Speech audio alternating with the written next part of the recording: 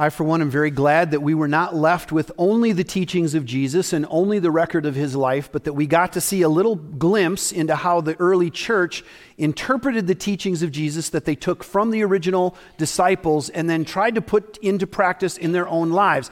It's like being a college professor. You can teach kids all the head knowledge that you can while they're there, but the moment they walk out of college and into real life, they have to somehow put that knowledge into practice. And what many college students find out is that what they taught you in college doesn't sometimes do a whole lot of good. Amen? They need to, in the pastoral ministries department of all of our Christian universities, they need to add a few classes, in my opinion, because I never had a class on resetting pressure switches in furnaces, and yet I've had to do it at every church I've served so far. I've never had a class in cleaning up throw up in the narthex when one of the young people ate too many hot dogs and puked. But I've done that several times in my ministry as well. There's some things you just can't learn in a classroom, and you have to learn in the practicum. And that's what we've been looking at. Not just the gospel and the gospels, but how the early church took that gospel and lived it out. So far, we've been mostly in the writings of the Apostle Paul. Paul went around, as many of you know, starting churches, and he wrote messages to those churches to encourage them, correct them, explain things to them, and we've been mostly in the letters of Paul up to this point. Today we jump into some new territory. We're going to be reading a passage from the book of Hebrews, chapter 2, verses 10 through 18. If you want to start turning there or getting there on your device, it's going to be on the screen, but it's always good to follow along to make sure that Pastor Jeff didn't change something. Amen? Yeah, some of you know I wouldn't do that. But anyway, the book of Hebrews is a little bit different than the books we've been reading. We're not sure who wrote Hebrews.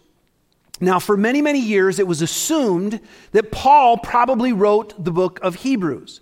But over the years, scholars have kind of disagreed with that and found reason to wonder who the actual author is. Now, the downside of Hebrews is that it doesn't say anywhere in the book, hey, I'm so-and-so and I'm the one who wrote this. You pretty much kind of have to guess. I mean, it's very convenient that most of Paul's letters are labeled, with not only his signature on the inside, but their very name talks about who he wrote it to, because that's the other thing we don't know about Hebrews.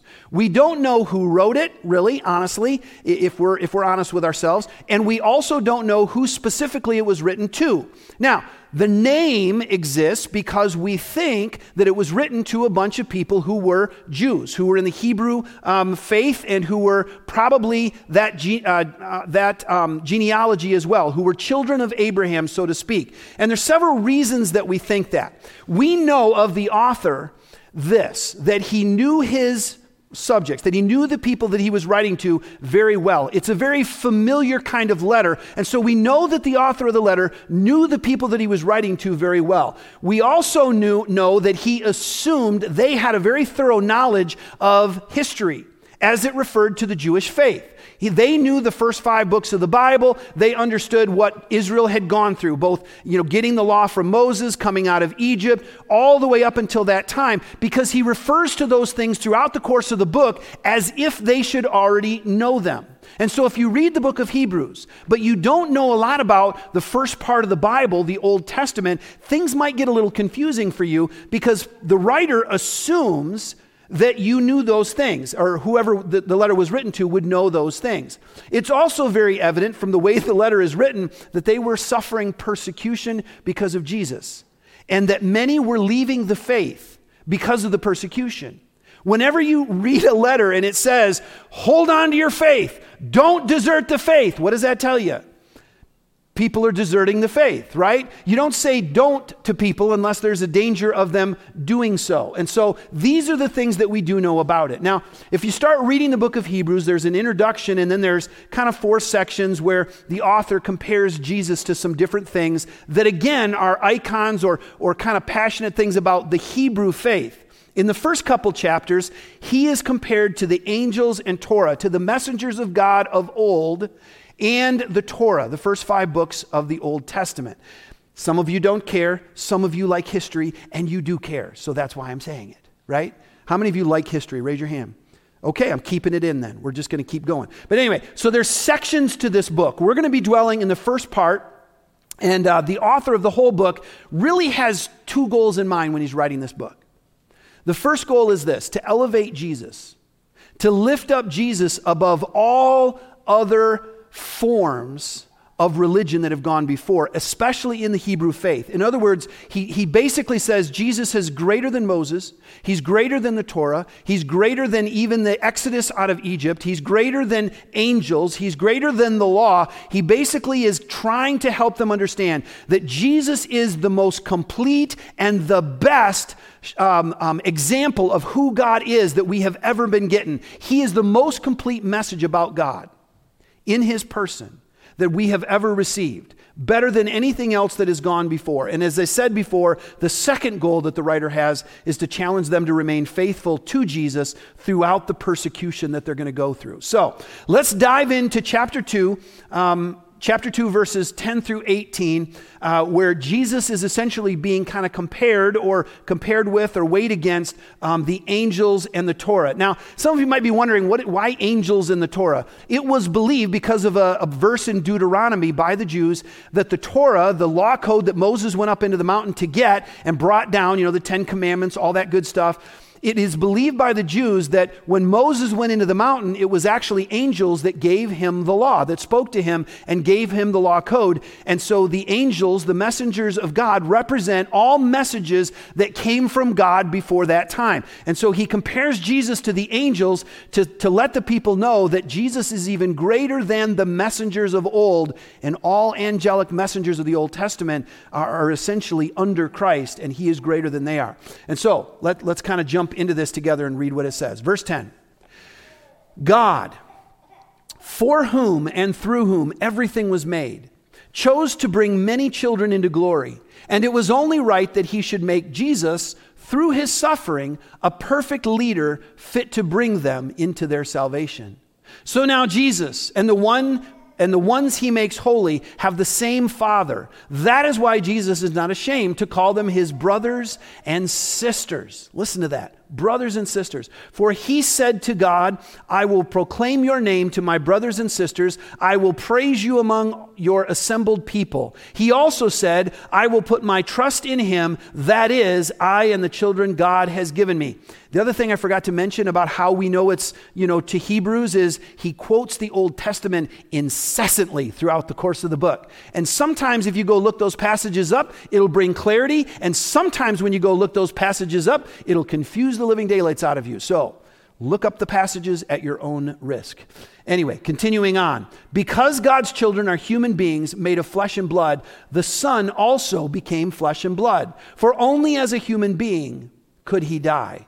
And only by dying could he break the power of the devil, who had the power of death. Only in this way could he set free all who have lived their lives as slaves to the fear of dying.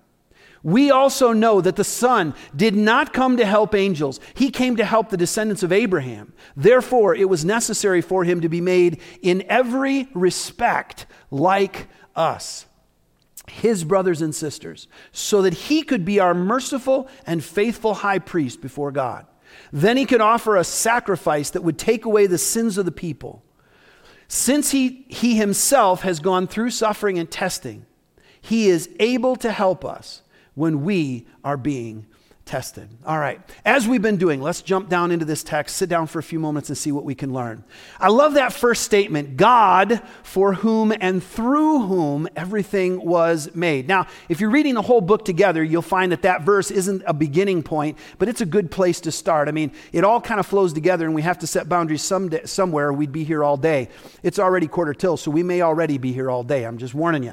But anyway, God, for whom and through whom everything was made, all of creation, including you and me, everything that exists in this world that we know of, everything that exists within the boundaries of space and time, is something that was created for God and through God.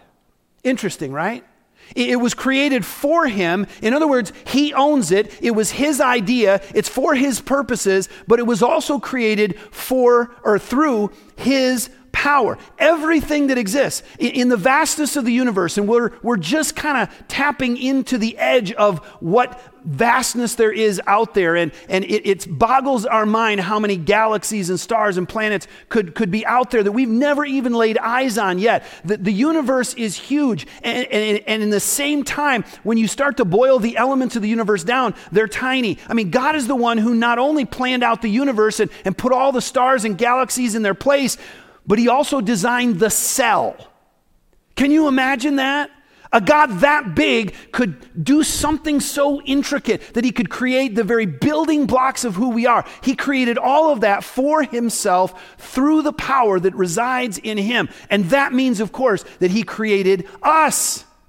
I know who made you. And it wasn't just your mom and dad. God made you. And he made you for a purpose. God created us for a purpose. We were made for him through his power. Now listen, I am all for debates about Genesis, right?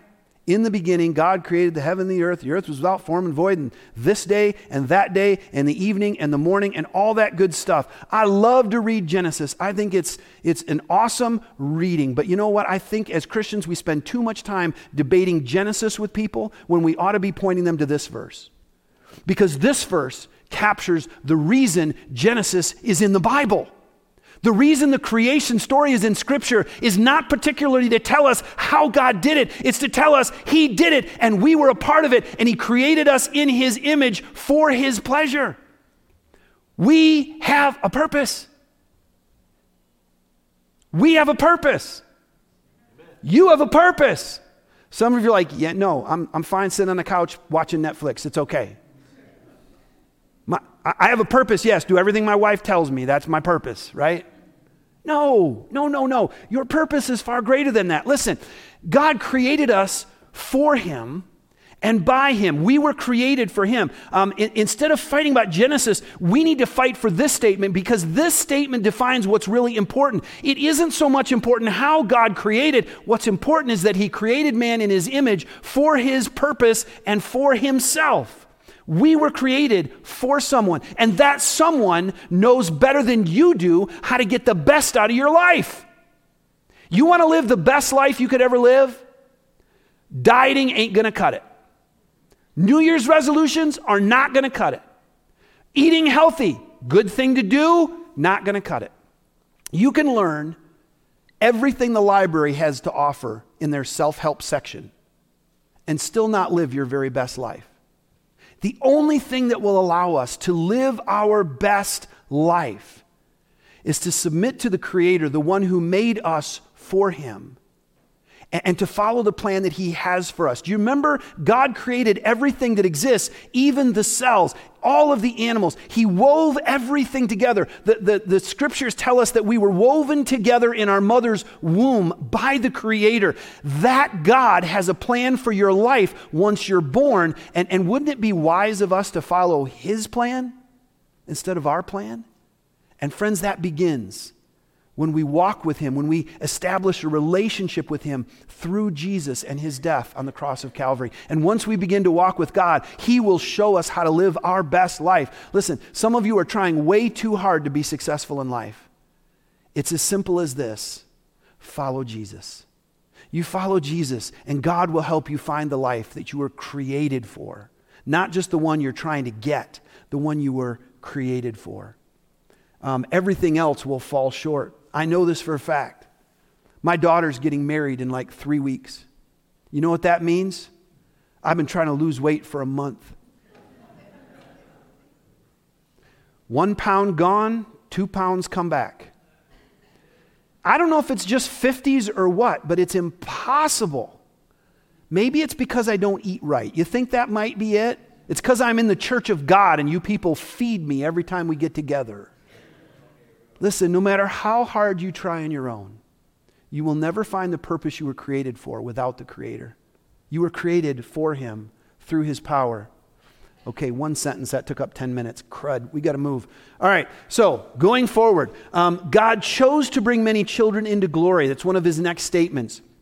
And by saying he brought them into glory, he's talking about bringing them into salvation, having them accept the gift that Jesus gave us through the cross of Calvary. He chose to bring them in. He chose. It was a deliberate act of his will. He could have left us in our sin. He could have left us separated from him, but he chose to bring us into his glory. Jesus leads us there. Jesus is the one who brings us there, and the Bible says that he did that through his suffering.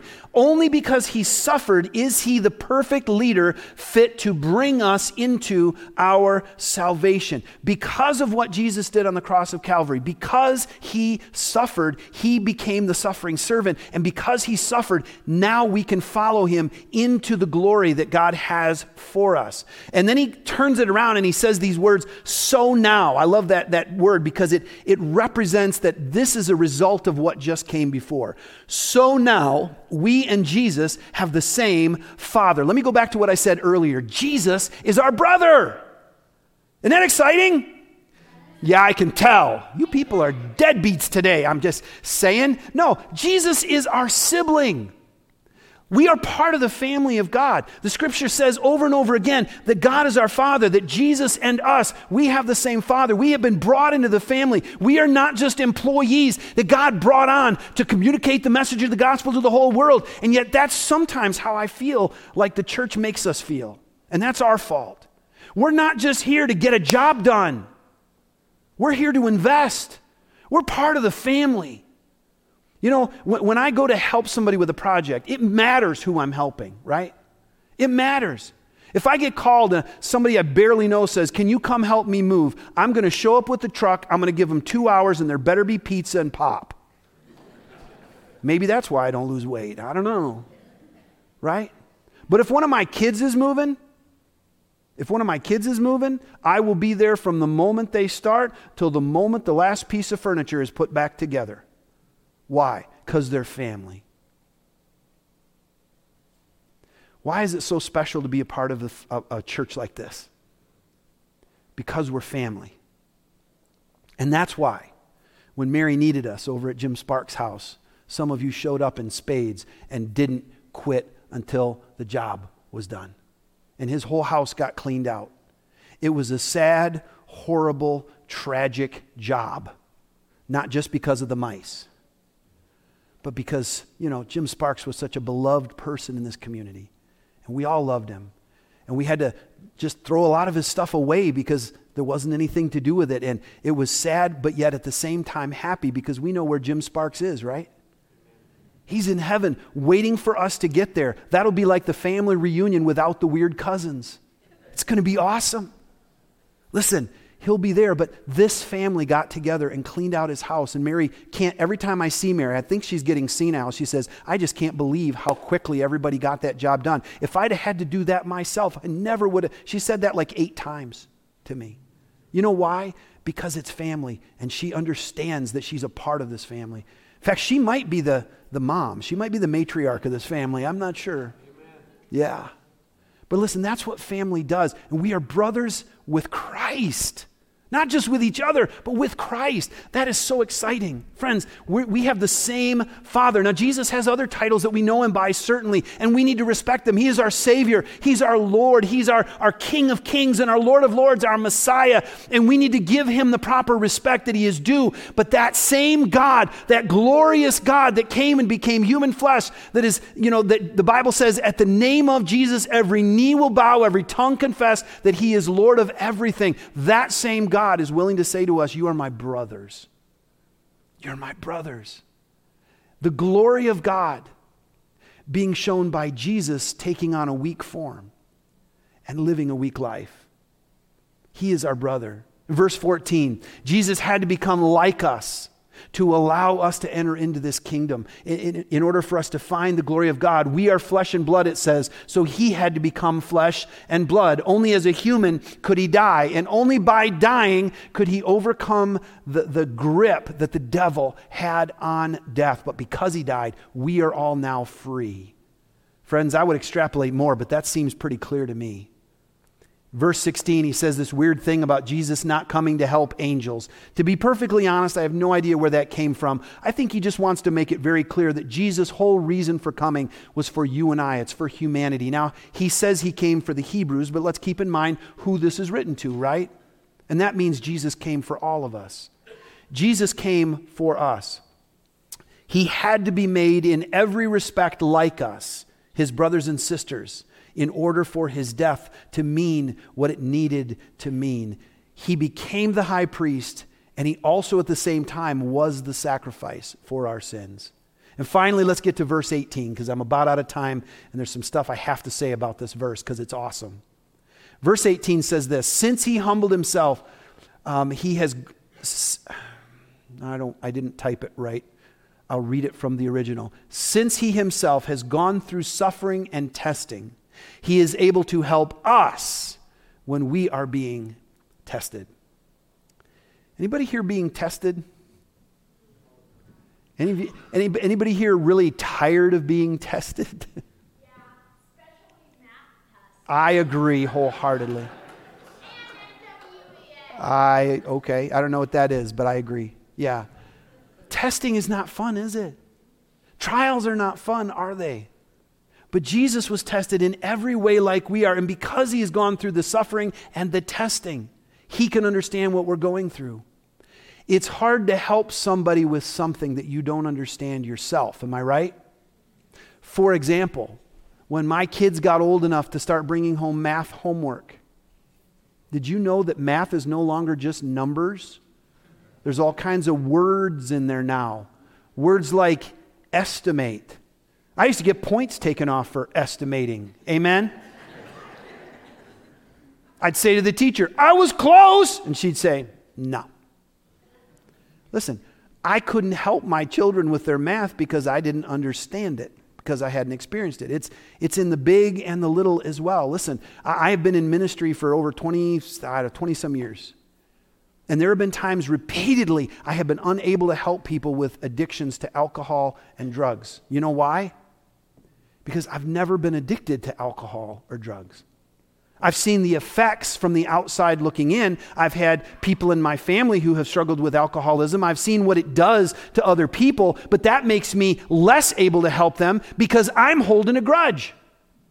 Yeah, I know what alcohol did to me through people in my family that were alcoholics. That doesn't help me help them.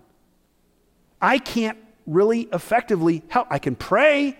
I can point them in the right direction. I can lead them to some of you who maybe have had that experience and can help them as a result.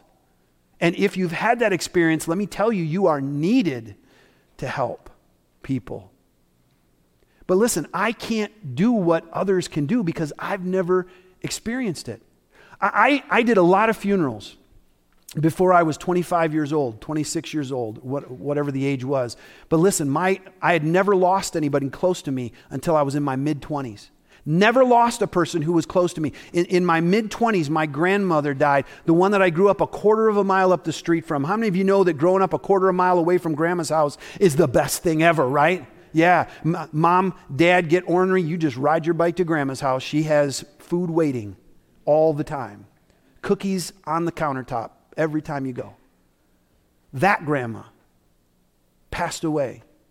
And it was hard and it destroyed me. And let me tell you something. After that experience, the way that I handled grieving families and funerals changed remarkably because I'd been through it, right? There's a lot of things in my ministry that I may have been ineffective in the early times because I hadn't been through it. It's hard to help somebody with something if you haven't been through it yourself. But I don't think God wants us to go out looking to have some of these bad experiences just so we can help people. But by all means, we should leverage people that we know that have been through these experiences and encourage them to tell their stories because your story could help somebody. Do you get that? And some of you out here, I know you've been through things that I haven't been through, and you need to minister to people who are going through similar problems. But you know what? We can't do that unless we share those experiences with each other and talk to each other about them. Unless we know what the problem is, we can't bring the solution. And that means we got to be what God intended for us to be, the family, and be willing to share our concerns and our struggles. And I'm thankful for people who have been through things that I haven't been through. And I got to tell you, I would never choose to go through addiction just so I could help somebody. But that is exactly what Jesus did for us. In heaven, he was not contained in a physical body. He was not contained by time. He was everywhere, all the time, and all powerful. Most of us would give up anything to be in that position. Amen? Jesus gave that up to be limited in his existence in a human body.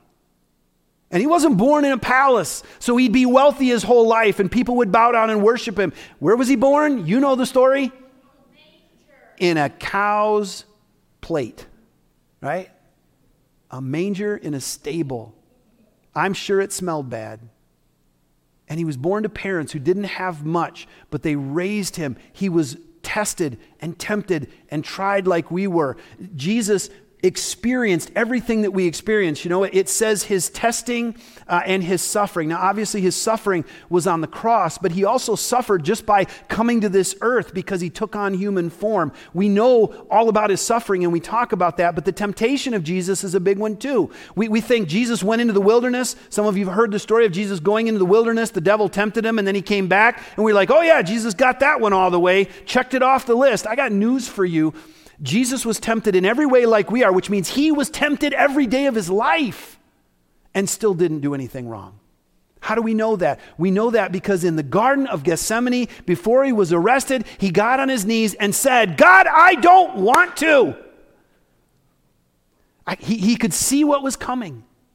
He knew what was going to happen. He knew he would be arrested. He knew he would be tried in a kangaroo court. He knew he would go to the cross and die, and he didn't want to do it. He said, God, if there's any way you can let this cup pass from me, please do it. And the Bible says he sweat blood. I don't know about you, but I've never been grieved enough to sweat blood. That's how much he didn't want to go through with it. He was tempted just like we were, and yet without sin. Because he went through suffering and he went through testing, he can help us when we go through our testing. He showed us God's glory through his humility. You get that? That's kind of a dichotomy, isn't it? He showed us the glory of God by being the humble servant. He led us into God's glory according to this text, but he did it by suffering. You know what? We think, or at least sometimes us pastors maybe think, that when we start doing it right, that our, glory and our influence is going to increase and people are going to come into the kingdom because of how good we are at our jobs. But I've got news for you. According to what this says, I think the most effective means of leading people to Jesus is through our suffering and our failure and our testing. How about that? So I'm going to preach bad sermons from now on. Some of you are like, you started that years ago. It isn't our successes that lead people to Jesus. It's our willingness to come back from failure that leads people to Jesus. It's how they see us come through those times of testing that leads them to Jesus. It's seeing us fail and then be honest enough to say, yeah, I failed. I didn't do that right. I should have done better. And by God's grace, next time I will. That's what leads people to Jesus. Jesus led us because of his suffering, because of his imperfection, not because of his perfection. And by that right, if that's the key to it, we should be better at bringing people into God's kingdom than Jesus was. Amen? Because we're not anywhere near as good as he was. Our suffering is what leads people to Christ. We need to follow Jesus' example and show others the way to God's glory through our own humility, through our own failure, through our own earthiness. Now, again, I'm not telling you to go out and do your worst possible job in every way. We should still strive to do everything we can to communicate properly and all of those things. We want to do well what we do as a church. But listen, honestly, it's going to be some of the times of failure when we're not expecting to even have anybody looking at us that we're going to be the best possible witness for Christ. So mind those times when you're failing. And pay attention to how you respond, because somebody just might be watching. And God might be trying to lead them into his glory through your humility. Let's pray. Father in heaven, I come before you today, and Lord, we confess our weakness. As the song said earlier, we come to you broken. We come to you as we are. And God, I believe that's how you planned it. That's how your plan for this world is supposed to work, that we do our very best, and yet in our weakness, you become strong. In our failure, people see how we respond, and they make decisions one way or the other about whether they want to have what we have or whether they want nothing to do with our faith. I pray that you would help us in our times of greatest humility to follow you best. In the times when we do the wrong thing, in the times when we make mistakes, in the times when we lose our temper or aren't good witnesses for you, that people would see us repent, that they would see us walk away from failure in the direction of you. And God, we just pray that as the people the writer of Hebrews is writing to, that we would hold fast to our faith, even though most of us aren't suffering persecution. Lord, our greatest enemy today is simply apathy. And I pray that you would help these people, those who are hearing my voice this morning, to hold fast to their faith, to hang on to their faith throughout all the trials of life, through apathy, through all of the indulgence that we have as Americans, through all the good things that we experience, because, God, those are an even greater danger to us at times than our failure. Whatever we experience, God, I pray that you would keep us faithful and allow us to show others your glory through our humility. Because Jesus went through it, we can do it. In Jesus' name, amen.